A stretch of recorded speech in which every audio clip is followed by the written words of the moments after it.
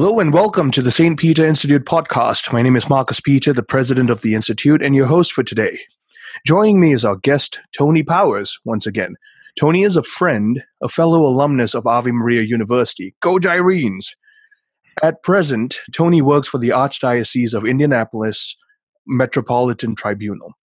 Tony is most recently the father of Jude Powers, his 4-month-old son. Tony and his bride Christy and Jude all reside in Indianapolis. How are you doing this morning, Tony? I'm doing great. How are you, Marcus? Very well, thank you. So we decided to talk about the topic of Melchizedek and this very enigmatic figure and his role in Scripture, and eventually we're going to tie this into New Testament typology. So I want to begin by asking what intrigued you on the topic. I mean, first of all, he is very enigmatic. So why Melchizedek? So, as some of the listeners may soon be figuring out, my favorite book of the Bible is Hebrews, and we have repeatedly in the middle of the letter to the Hebrews, literally 5 times in 3 chapters, over and over again, the line, "You are a priest forever," in the line of Melchizedek. And in my home diocese, actually, this became such an important verse that the website for the Office of Vocations is priestforever.org. And their motto is, "You are a priest forever," in the line of Melchizedek. So this is something that I've grown up hearing a lot. And it wasn't until my junior or senior year of high school that I actually started understanding what's going on there. And then once I left my diocese and went out to, Ave Maria, realized that he's this random dude that no one's heard about, no one really knows a whole lot about, but I think he's important, so I figured we should talk about him. Well, you're absolutely right. He is pretty crucial, considering how little he appears in Scripture, too. So let's dive right into this. Take us through Scripture. What are we doing pertaining to Melchizedek?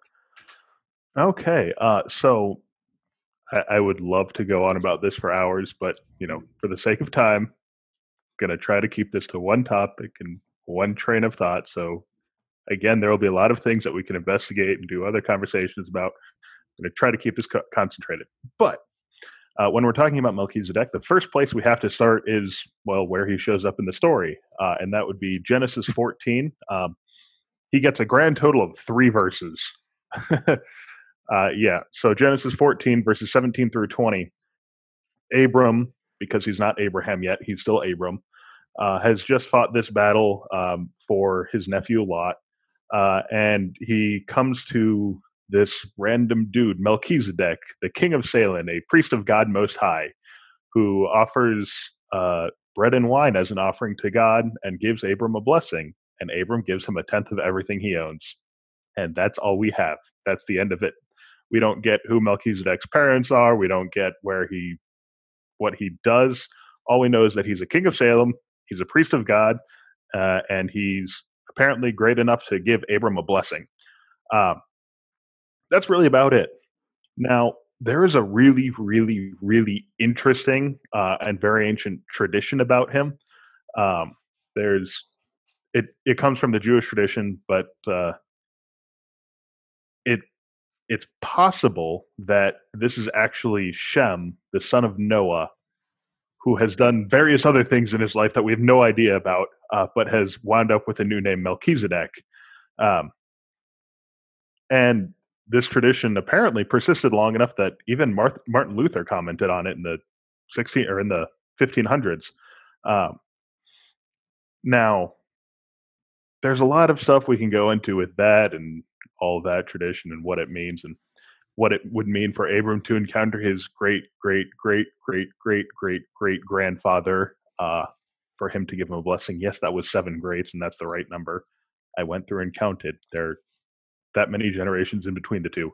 But now's not really the time to go through all that. If you really want to go looking, there are rabbinic commentaries on this that talk about it.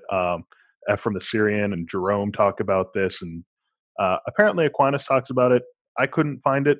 That doesn't mean it's not there. It just means I didn't know where to look. But anyway, so this particular incident very often gets pointed to as the origin for a very particular Christian practice we call it tithing, where you give 10% of what we own to God, because that's what Abram gave to Melchizedek. He gave him 10% of everything that he had. Uh, but that's not the only time it appears in the Old Testament.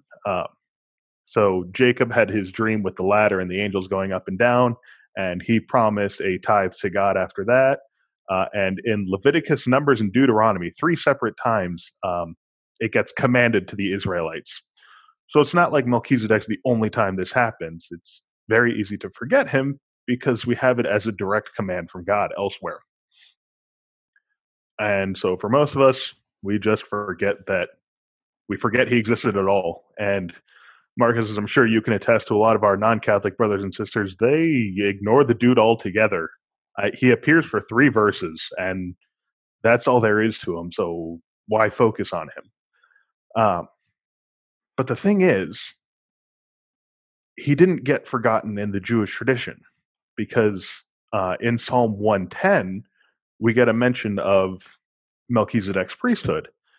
And Psalm 110 is a rather important psalm.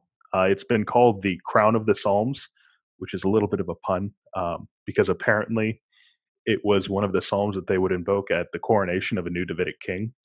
But also, it has some very explicit messianic prophecy, which we know because Jesus told us about it. In Matthew 22:45, he's talking to the Pharisees, um, and he invokes the first line of Psalm 110, where the psalmist, traditionally David, addresses this king as Lord, which would mean that whoever this psalm is about is greater than David, uh, which is something that the Pharisees had not, uh, at least in Jesus' mind, had not understood properly. Uh, so he was drawing that out for them. Now, later on in Psalm 110, I think it's verse 4 or 5. I don't remember exactly, and I don't have it in front of me at the moment. But the psalmist says, "You are a priest forever in the line of Melchizedek." But how would that even work? Because when we think of a line of priests, we think of the Levites, and we think of Aaron's line, which is the high priests. So, how does Melchizedek have a line of priests? He doesn't have parents, he doesn't have children. He's just kind of there and then he's gone. But let's start by understanding what the line of priests of the Levites was, because it gets interesting.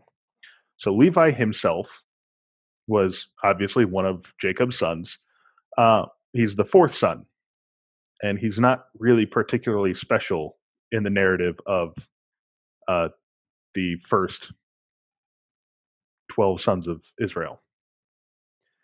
His main claim to fame up until his descendants become priests is, I was fourth, and also my grandson was Moses. Sidebar, that's a really weird thing to think about. A lot of us, when we think of Genesis and Exodus, we think there are a couple of centuries in between. No, this is 2 generations. That's about it. Um, but it's not until Exodus 32 and the golden calf incident that anything really particularly interesting happens to Levi's children at all. Um, so before the golden calf, we have Moses up on the mountain, and he's having this conversation with God about the high priest and what the priests are supposed to wear and what they're supposed to do and how they're supposed to look and all that fun stuff and how to ordain them, and it's great. And then it comes down the mountain. And Aaron, who is supposed to be the new high priest, has made a golden calf that the Israelites are now all worshiping, which is exactly what God had told them to not do. Um, so Moses comes down the mountain. He stands in the gate of the camp and he says, "Who is on the Lord's side?" And there's only one group of people that comes to his aid: his own family, the sons of Levi. But it's more than just Aaron's family. So after they go through the camp and slaughter all the people that were worshiping the cow, gets messy. Moses tells them, "This day you have ordained yourselves." And so, while Aaron was the high priest before this particular incident, it's with this incident that the entire tribe becomes priests. So they become not just a family of priests coming from Aaron, but a tribe of priests descending from Levi. And then in number 17, this gets confirmed when the heads of all of the families of the sons of Israel come together to contest who the priest should be. And so all of them put a staff in the circle, and then they come in the next day, and Aaron's is the one that is blooming and has figs growing on it. And so the entire tribe of Levi, which was represented by Aaron, is confirmed in the priesthood. Okay. So that's where the Levitical line of priests come from. But there's one other thing that binds them together. It's not just the family connection, although yes, that is important. They offer the same sacrifice. And every Levitical priest offers sacrifices according to the command of God in Leviticus. Yes, that is where the name comes from, for those of you who are wondering. And following these instructions is critical. There's an incident in Leviticus 10 that actually shows just how important it is. Two of Aaron's sons, Nadab and Abihu, went and they brought incense before God, but they did it wrong. And it got called unholy fire before God. And in response, God sent down fire from heaven, and they were consumed. They offered the wrong sacrifice, and it cost them their lives. Which means offering the right sacrifice, it's not just something that we have to do so that, we can actually do the whole sin offering thing right, or so that we can appease God. No, it's a matter of life and death. That's how crucial this one priesthood offering this one sacrifice is. So we get a lot of rules in Leviticus and Numbers and Deuteronomy about what to sacrifice and how to sacrifice it. And so they get to sacrifice goats and bulls and birds and occasionally grain when you're really poor, and bunch of rules, which is what makes Leviticus and Deuteronomy and half of Numbers so boring to read. But these are the only priests that God has ordained out of the line of Abraham, which means nobody else is allowed to offer a sacrifice. Okay, so that's the Levitical priesthood and all their sacrifices. Now, we have a slight thing here, because Melchizedek is not of the line of Levi, and yet he's a priest of God Most High. But Levi's family came from Abraham, who at the time was Abram. So when Abram recognized the sacrifice of Melchizedek, and he gave him a tenth of everything he owned, that's an act of Abram recognizing how much greater Melchizedek is than himself. And this is something that the author of the letter to the Hebrews actually spells out for us in Hebrews 5. So because Levi was a descendant of Abram, no matter how great Levi is, he's not going to be greater than Melchizedek, who his ancestor recognizes greater than himself. And that means that no one in Levi's line, no matter how great they are, is going to be greater than their ancestor, who is still subordinate to Melchizedek. So at the end of the day, Melchizedek's priesthood is greater than the priesthood of the Levites. And that's what Psalm 110 is making mention of, that this Messiah is going to have a priesthood greater than the priesthood of the Levites, which would mean it's the greatest of all priesthoods recognized by God.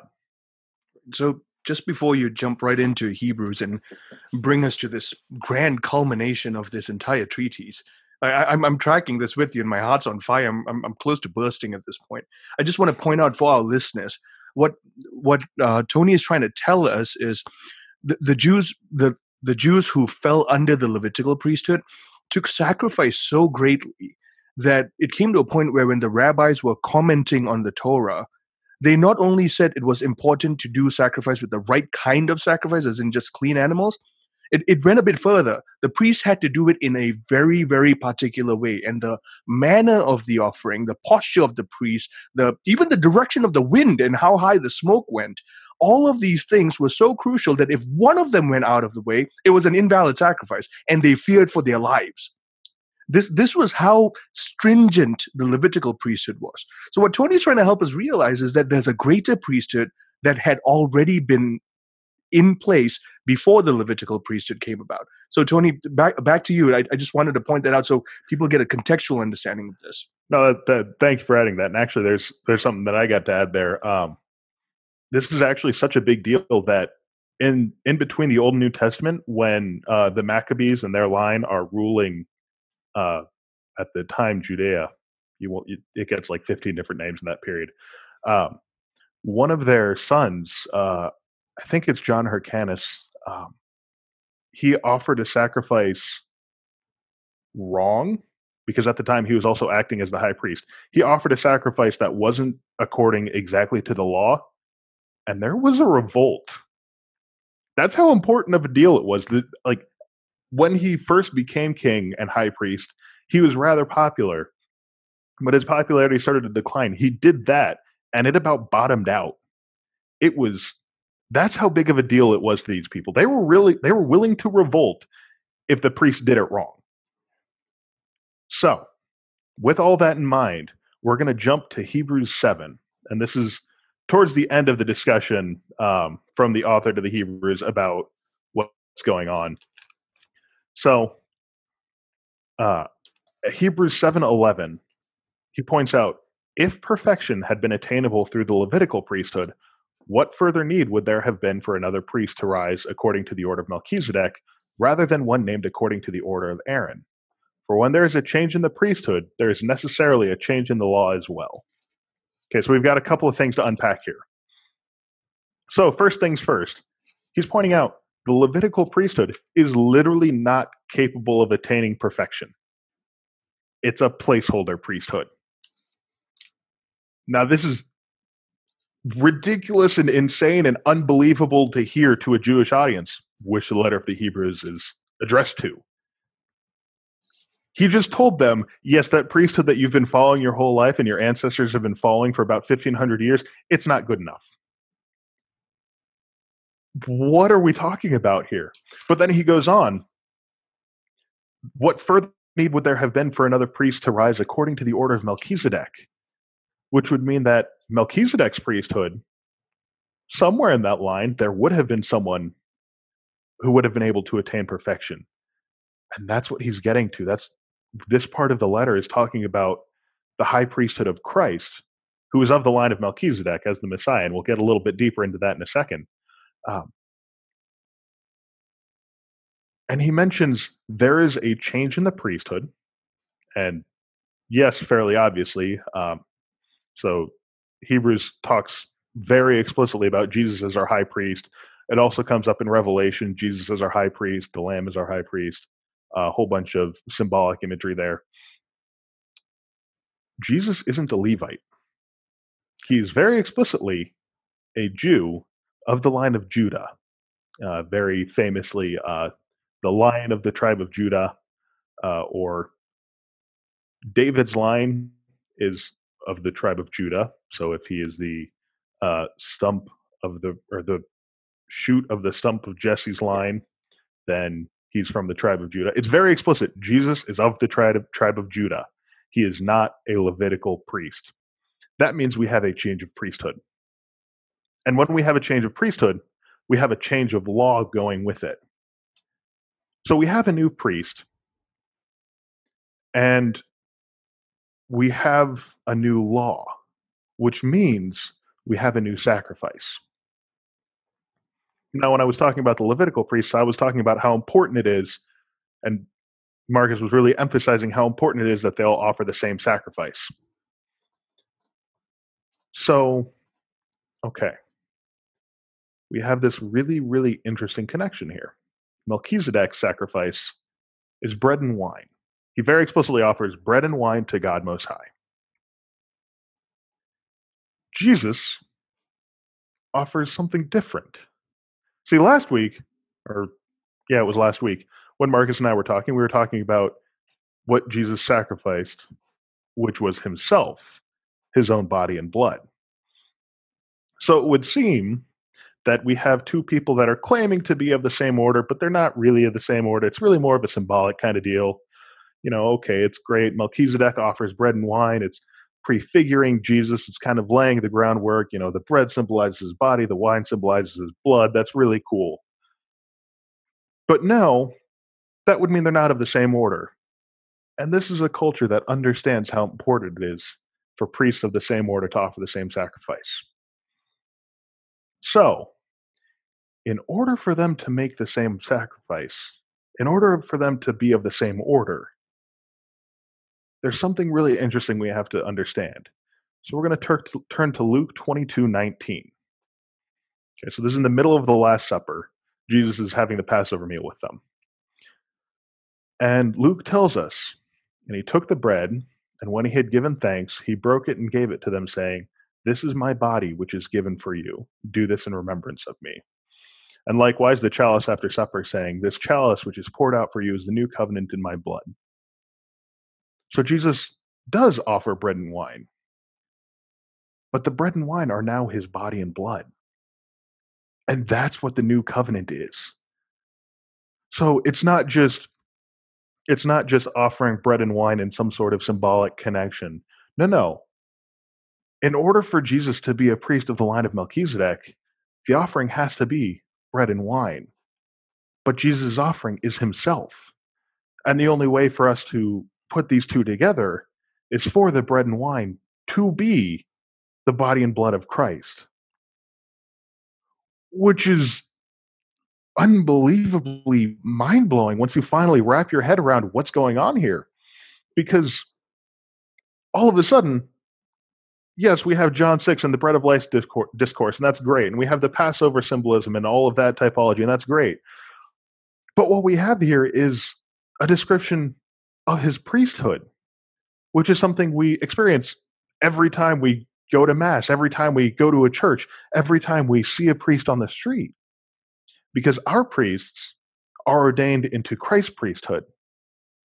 And it's really, really interesting seeing that the line of Melchizedek, yes, it ends with Jesus, who has in his divinity no father or mother, just like Melchizedek.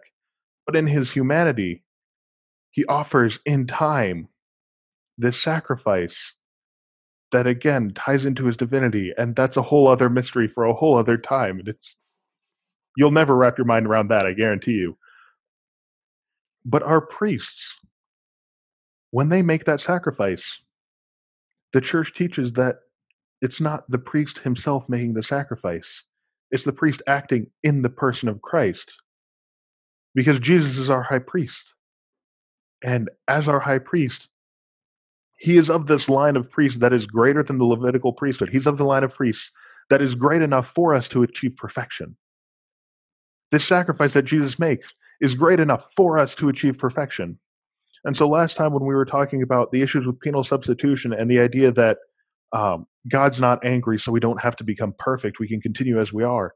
No, the entire point is that the priesthood of Jesus is so great, this sacrifice is so great, that we can become perfected through it. It's not just something the church made up. It's not something that smart people sat around and thought about and kind of put together. No, this is something that Scripture tells us. It shows us this. And it's something that we'll never completely understand because of the mystery that is God. But it's something that we can begin to live and begin to see this sacrifice, the Eucharist, that Jesus offers for us as the way for us to reach perfection. It's only through him, and it's only through this sacrifice, and it's only through his priesthood that this is at all possible. Yep.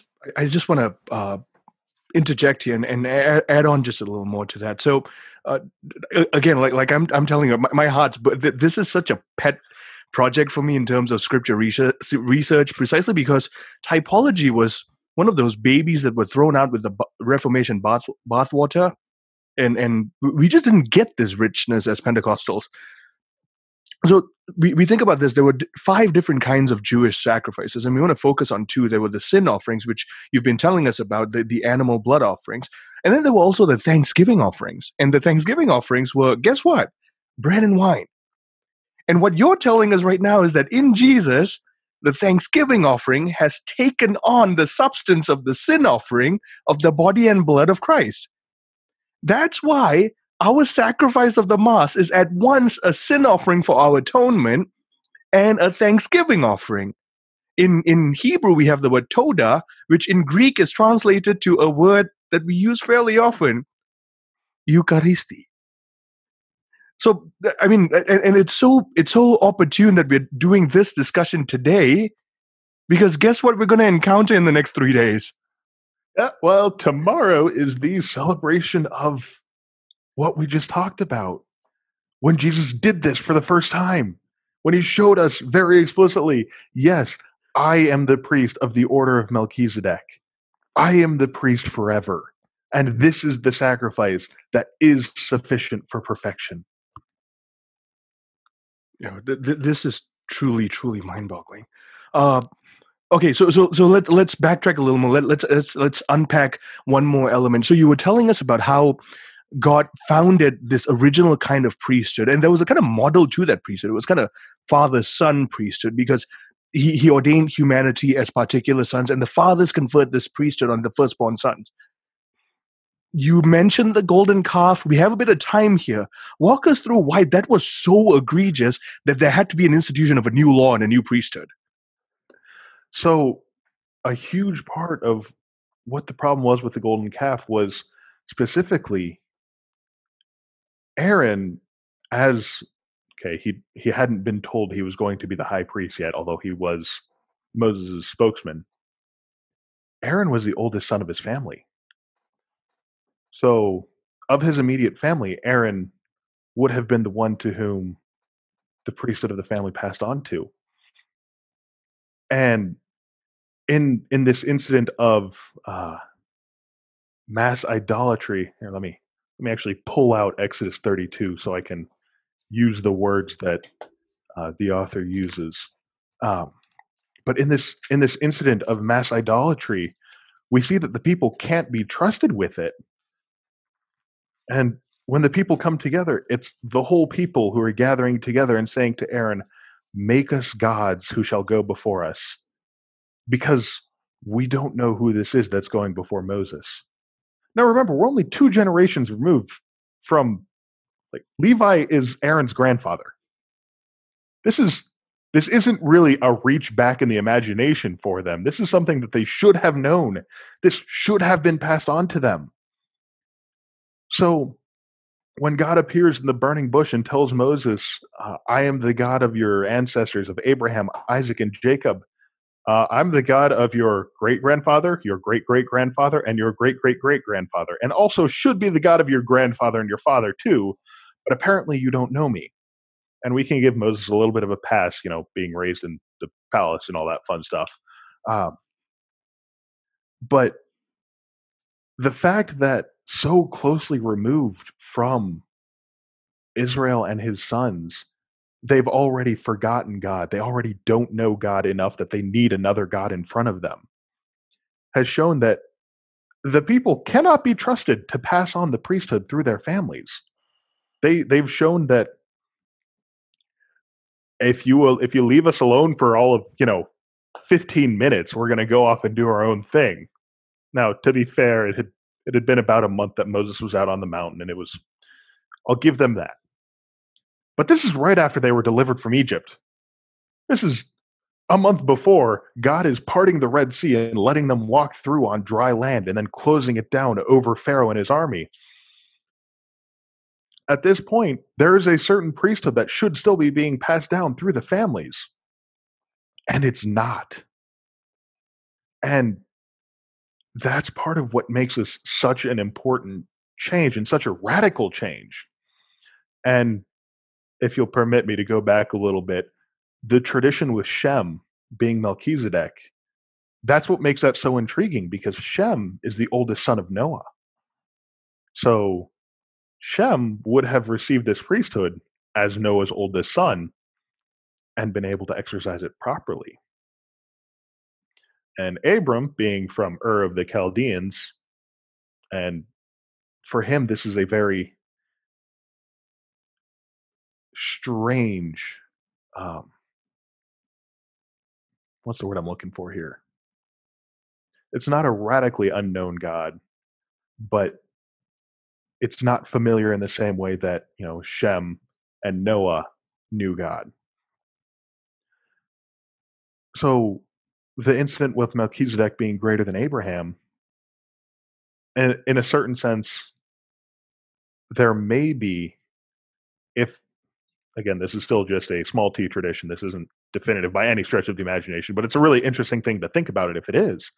Um, it's a recognition by Abraham that the greater priesthood is the one that's passed down from father to son at that time.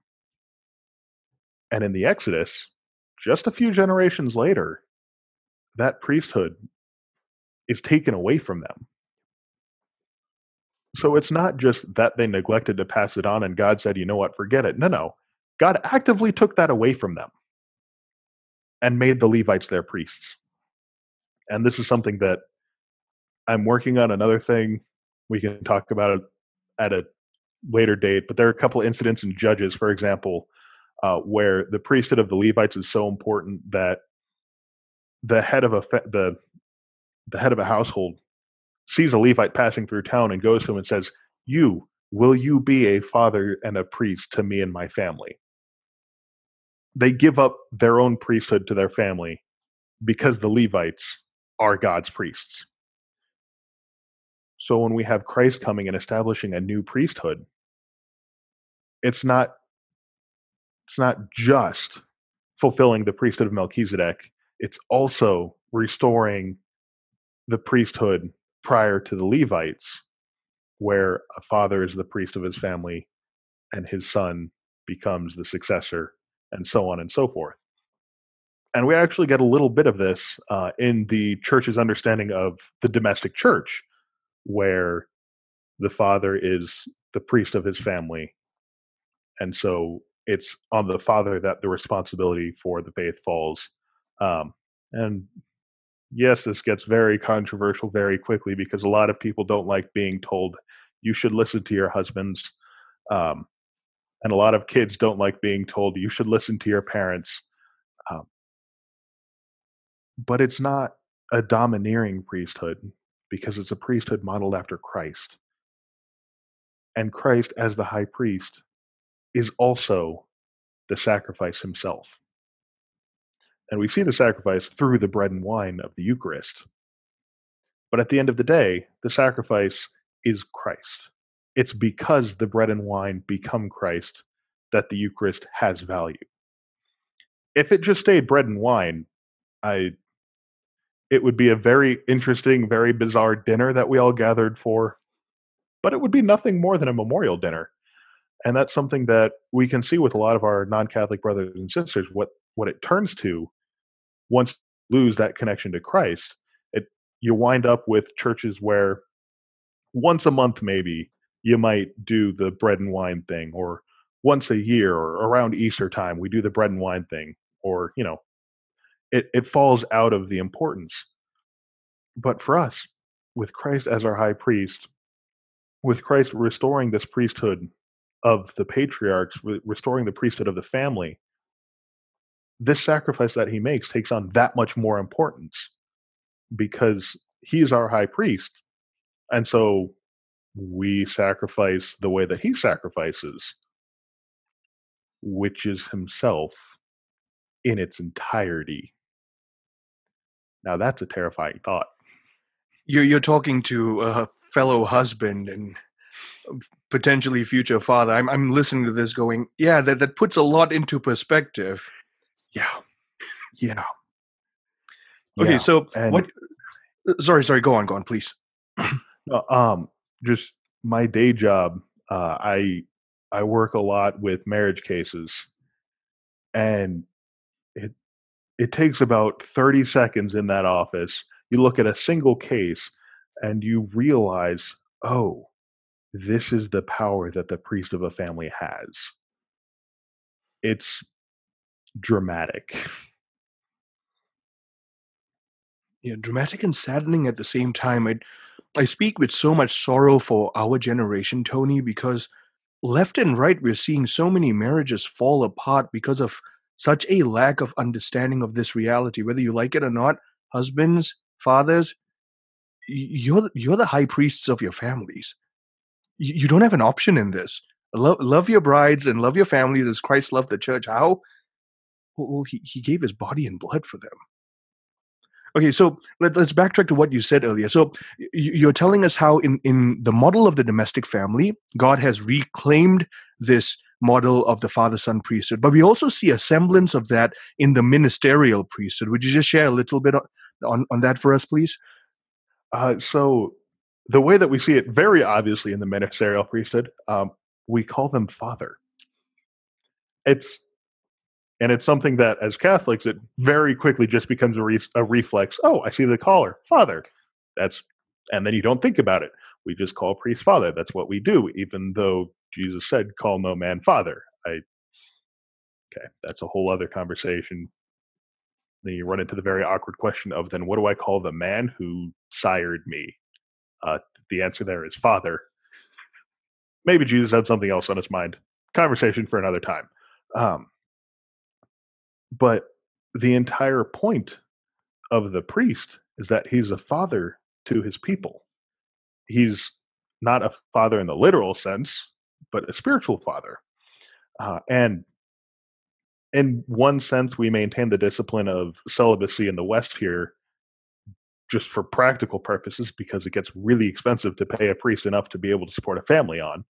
Um, but there's more to it because it's a constant reminder that we call the priest father not because we are his children in a literal sense, but because he is our priest. We're his spiritual children, and he is the one acting in the person of Christ to offer the sacrifice of Christ on our behalf. And yes, we join with him in the sacrifice of the Mass, but the priest is the one who's actually offering the sacrifice in the person of Christ. Um, and this is actually the structure of the entire hierarchy of the church, because the priest is, in a certain sense, the extended arm of the bishop, who is the father of the whole diocese. And the bishop, in turn, comes to a diocese because the world is too big for the pope to act as father to all of us at once. And that's why we call the pope Holy Father. That's where the term pope comes from. It's from papa, the Latin word for, or not Latin, the Italian word for father, because he is spiritually our Holy Father. He's, yes, the vicar of Christ. Yes, he is the one who holds the keys to the kingdom of heaven, and whatever he binds on earth is bound in heaven, and whatever he looses on earth is loosed in heaven. Yes, he does have that authority. But in another sense, he is our Father, and we are his children. And it's very easy for us to misunderstand how this all works, and it's very easy for this to very quickly turn into a kind of power dynamic. And it quickly turns into what we call clericalism. But the obedience that the church commands us to our spiritual fathers, is that of a child to his parents. Because as our fathers, the priests, the bishops, the pope, they're the ones who are supposed to be offering the sacrifice on our behalf. They're supposed to be working for the sanctification of their entire family, because that's the point of parenthood. Yes, it's great um, for parents to go out and be able to take their kids to Disneyland and go on great vacations and send their kids to college.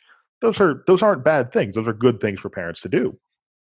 But the most important task of a parent is to get their children to heaven.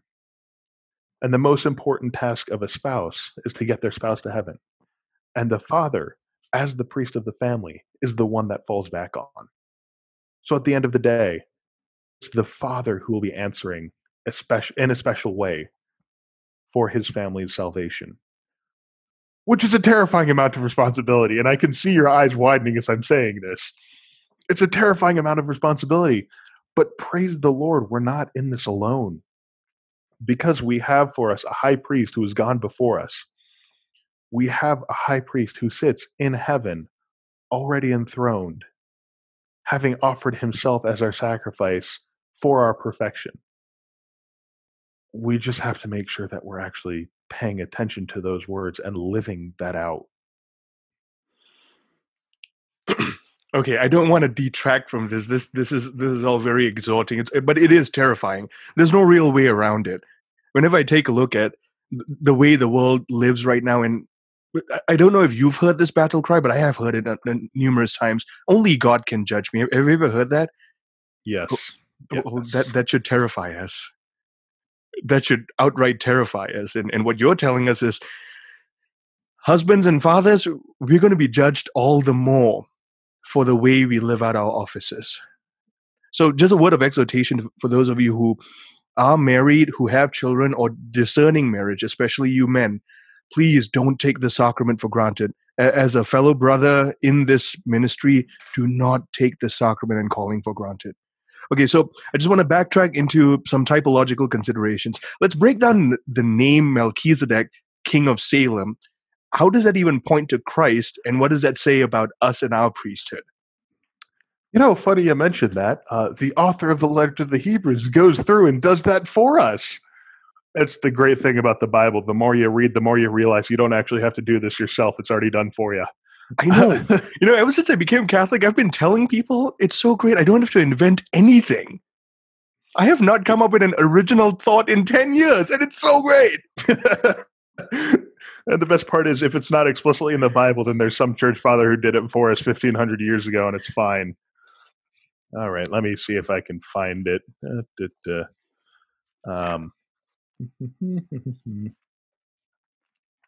It's Hebrews 5, 6, and 7 is where all the Melchizedek stuff is. And at one point, the author to the Hebrews very explicitly says, King of Salem means King of Peace. Now we hear Jesus with the title Prince of Peace. That awkward pause was me giving Marcus a face that basically this should be showing itself to us. Oh, they'll see it. They'll see it. Yeah.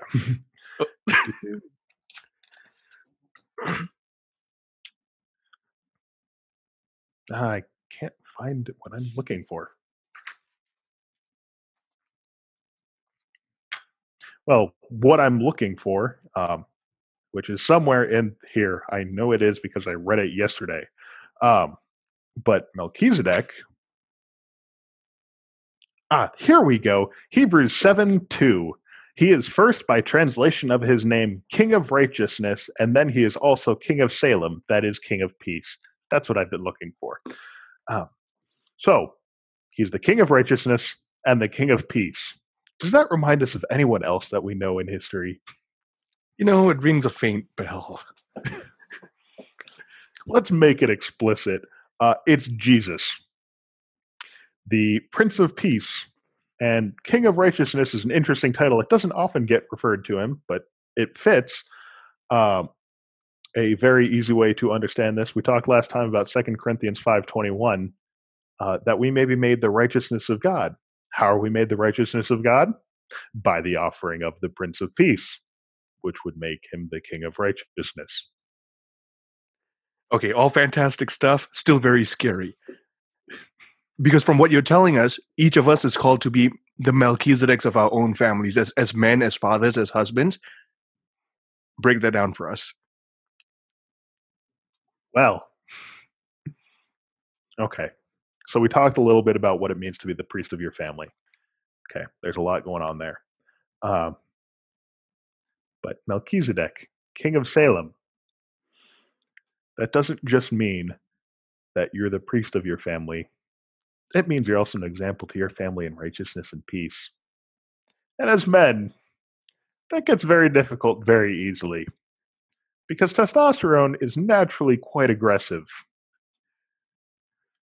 which makes it all that much more of a sacrifice for us to put ourselves second and accept that our role in our family is to be an example in righteousness and to keep the family in peace.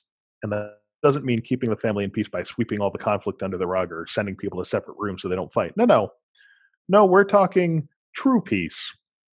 The peace that is only found in the Prince of Peace, namely Jesus. So it's not just that we're offering the sacrifice on behalf of our families. It's not just that we're the ones that are most to answer for how our families end up. It's more, because it's not just that we have to lead them in the way that they're to go, it's that we have to be that example. And I want to include a word here for the female listeners. You have a choice. Don't forget, you have a choice. You get to choose who the priest of your family is going to be. Please make good choices. I jumped on this podcast today thinking that we were going to do a lot of scripture, and you know me well enough to know my heart's just immersed in scripture. It's also been quite the slap in the face in terms of a wake up call. I didn't expect it to take this path, but this is both timely and crucial, especially in a day and age where this inherent dignity of man and manhood and the masculine genius has been all but desecrated in the name of this third wave feminism that seeks to destroy anything male and label it as toxic masculinity. I echo you, young ladies, sisters out there. You have choices, and you have choices of discernment. And you, Tony, you work in the tribunal. You see these things firsthand, but only after they've played out to their natural conclusions. So, uh, I want to backtrack from that exhortation into taking a look at the Easter Triduum. Just let's end on a very glorious note. We're going to enter into darkness so that we can come out in the light. Walk us through what everything we've talked about means as individual Catholics going through the Easter Triduum, and then say a word in exhortation for us as fathers and families. Okay. So the Triduum is, first off, absolutely my favorite time of year. Um, I absolutely love the very clearly symbolic nature of all of the liturgies that happen between uh, the evening of Holy Thursday through to the Easter Vigil and even through the octave of Easter. But the fact that we're doing this at this time of year is actually really perfect and something that I hadn't realized until you pointed it out for me. Um, because we're in a really weird situation where we can't go to the liturgies. I mean, okay, a lot of churches are streaming them online, which is fantastic, um, and a way for us to have at least some sort of participation in them, even if we can't physically be present.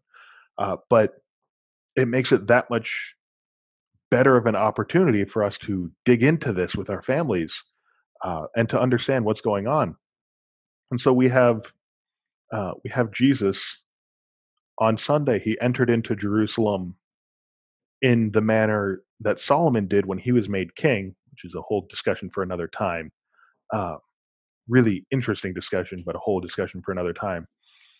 So we have Jesus making this very, very clear claim to be the the Davidic king that was promised. And we have the entire week leading up to his passion where we see him making prophecies about the fall of Jerusalem.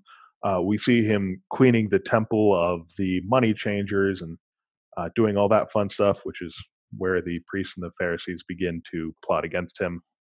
Turns out when you take away people's source of income, they get angry. Um, Yeah, who'd have thunk it? I know, shocking concept.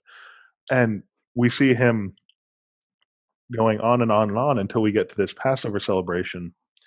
And he begins it with, I have long desired to eat this meal with you, because he knows exactly what he's about to do.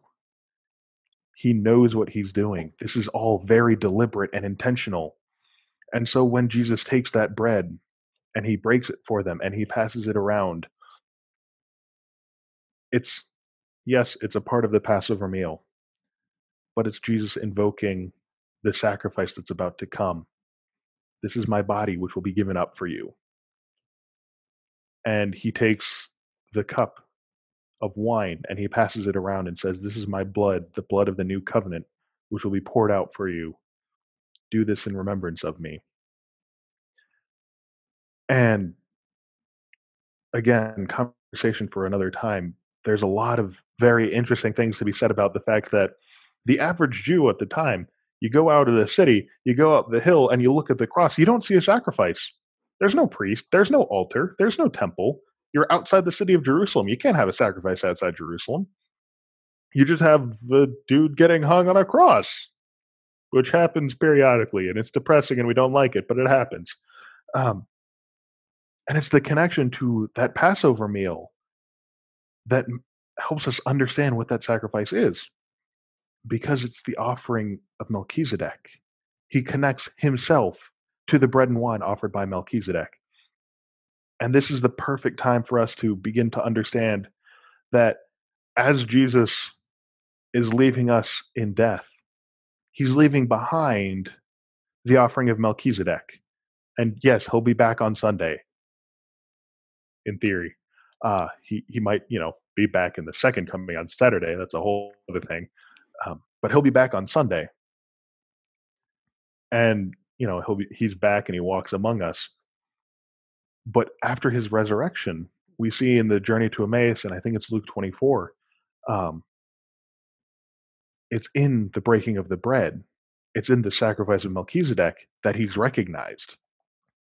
And so when Jesus institutes the Eucharist, he's been Jesus this whole time. He's been the Messiah this whole time. He's been God this whole time. But he shows that to us in a new light. And he shows us the sacrifice that is sufficient for our perfection. And so this year especially, because we can't be in the Holy Thursday liturgy and because we aren't going to be able to be in the Easter Vigil liturgy, it's the perfect opportunity for families to come together and go through the Last Supper and understand that this is the sacrifice that's sufficient for our perfection. And with it being missing from our lives right now, that'll make it all the sweeter when we finally get it back. So I guess it's a combination of both of what you were asking for, an exhortation and a little bit of a breakdown. No, that was perfect. That was absolutely perfect. And I love the way you rounded it up, because you're right. I can't physically get ready and go to the liturgy. So what am I going to do? Well, this is the best thing I can do. Immerse myself in the mysteries now and participate as best I can and lead my family to do the same thing. I just want to throw this in as a kind of confession, as a seeking of prayer, but at the same time, just as an exhortation for everyone else as well. I take a look at our marriage right now, and if there ever exists a failing in our spiritual growth, the buck has to stop with me. The buck has to stop. I can't pass the buck to my bride. The buck has to stop with me. And I want to thank you for that wake-up call. It's something that people like you and I meditate on very often, but we tend to forget. And there's some people out there who don't even know this. And now we're saying, no, this has always been God's plan for the family. Men, we are to rise up to become fathers and husbands as Christ is father and husband of the church. So I want to thank you very much for your time. Do you have any closing considerations you'd like to offer before we end this podcast? One last closing consideration. So that thing that we keep quoting, husbands, love your wives as Christ loved the church and gave himself up for her, comes from Ephesians 5. It's 5:25. Yeah. Verse 5:26 tells us exactly what the point is, that he might sanctify her. That's what all this is pointing to. Okay, yes, husbands, love your wives as Christ loved the church and gave himself up for you. Yes, sacrifice of yourself. Do the dishes if you don't want to. Wake up with the crying baby in the middle of the night, even though it's really, really difficult and you sleep very deeply, and sometimes your snores are louder than his cry. That's the story of my life right now. But that's not the end goal. The end goal is the sanctification of your family. That's what all this is pointing to. And that's only possible through the sacrifice of Christ, which is sufficient for perfection. Once again, I want to thank you, Tony, for putting all of this in perspective. And that puts a very neat little bow on the entire conversation. And for those of you listening, I hope this provides us a really good consolation, but also an exhortation, this battle cry to charge into this mystery of life, and to do so by going through the mysteries of the Triduum. So thank you very much for being on this podcast, Tony. Thank you very much, you listeners, for joining us on today's episode. We hope to have you join us for future episodes. Once again, I'm Marcus Peter. I've been your host for today. I'm the president of the St. Peter Institute. And I've been talking with our guest, Tony, a friend, fellow alumnus of Ave Maria University. And he works for the Archdiocese of Indianapolis Metropolitan Tribunal.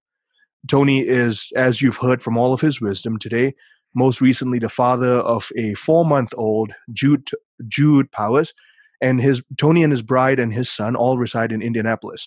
So if you'd like to get in touch with Tony, the link will be in the description. Just get in touch with him via a form that you fill up on the St. Peter Institute website.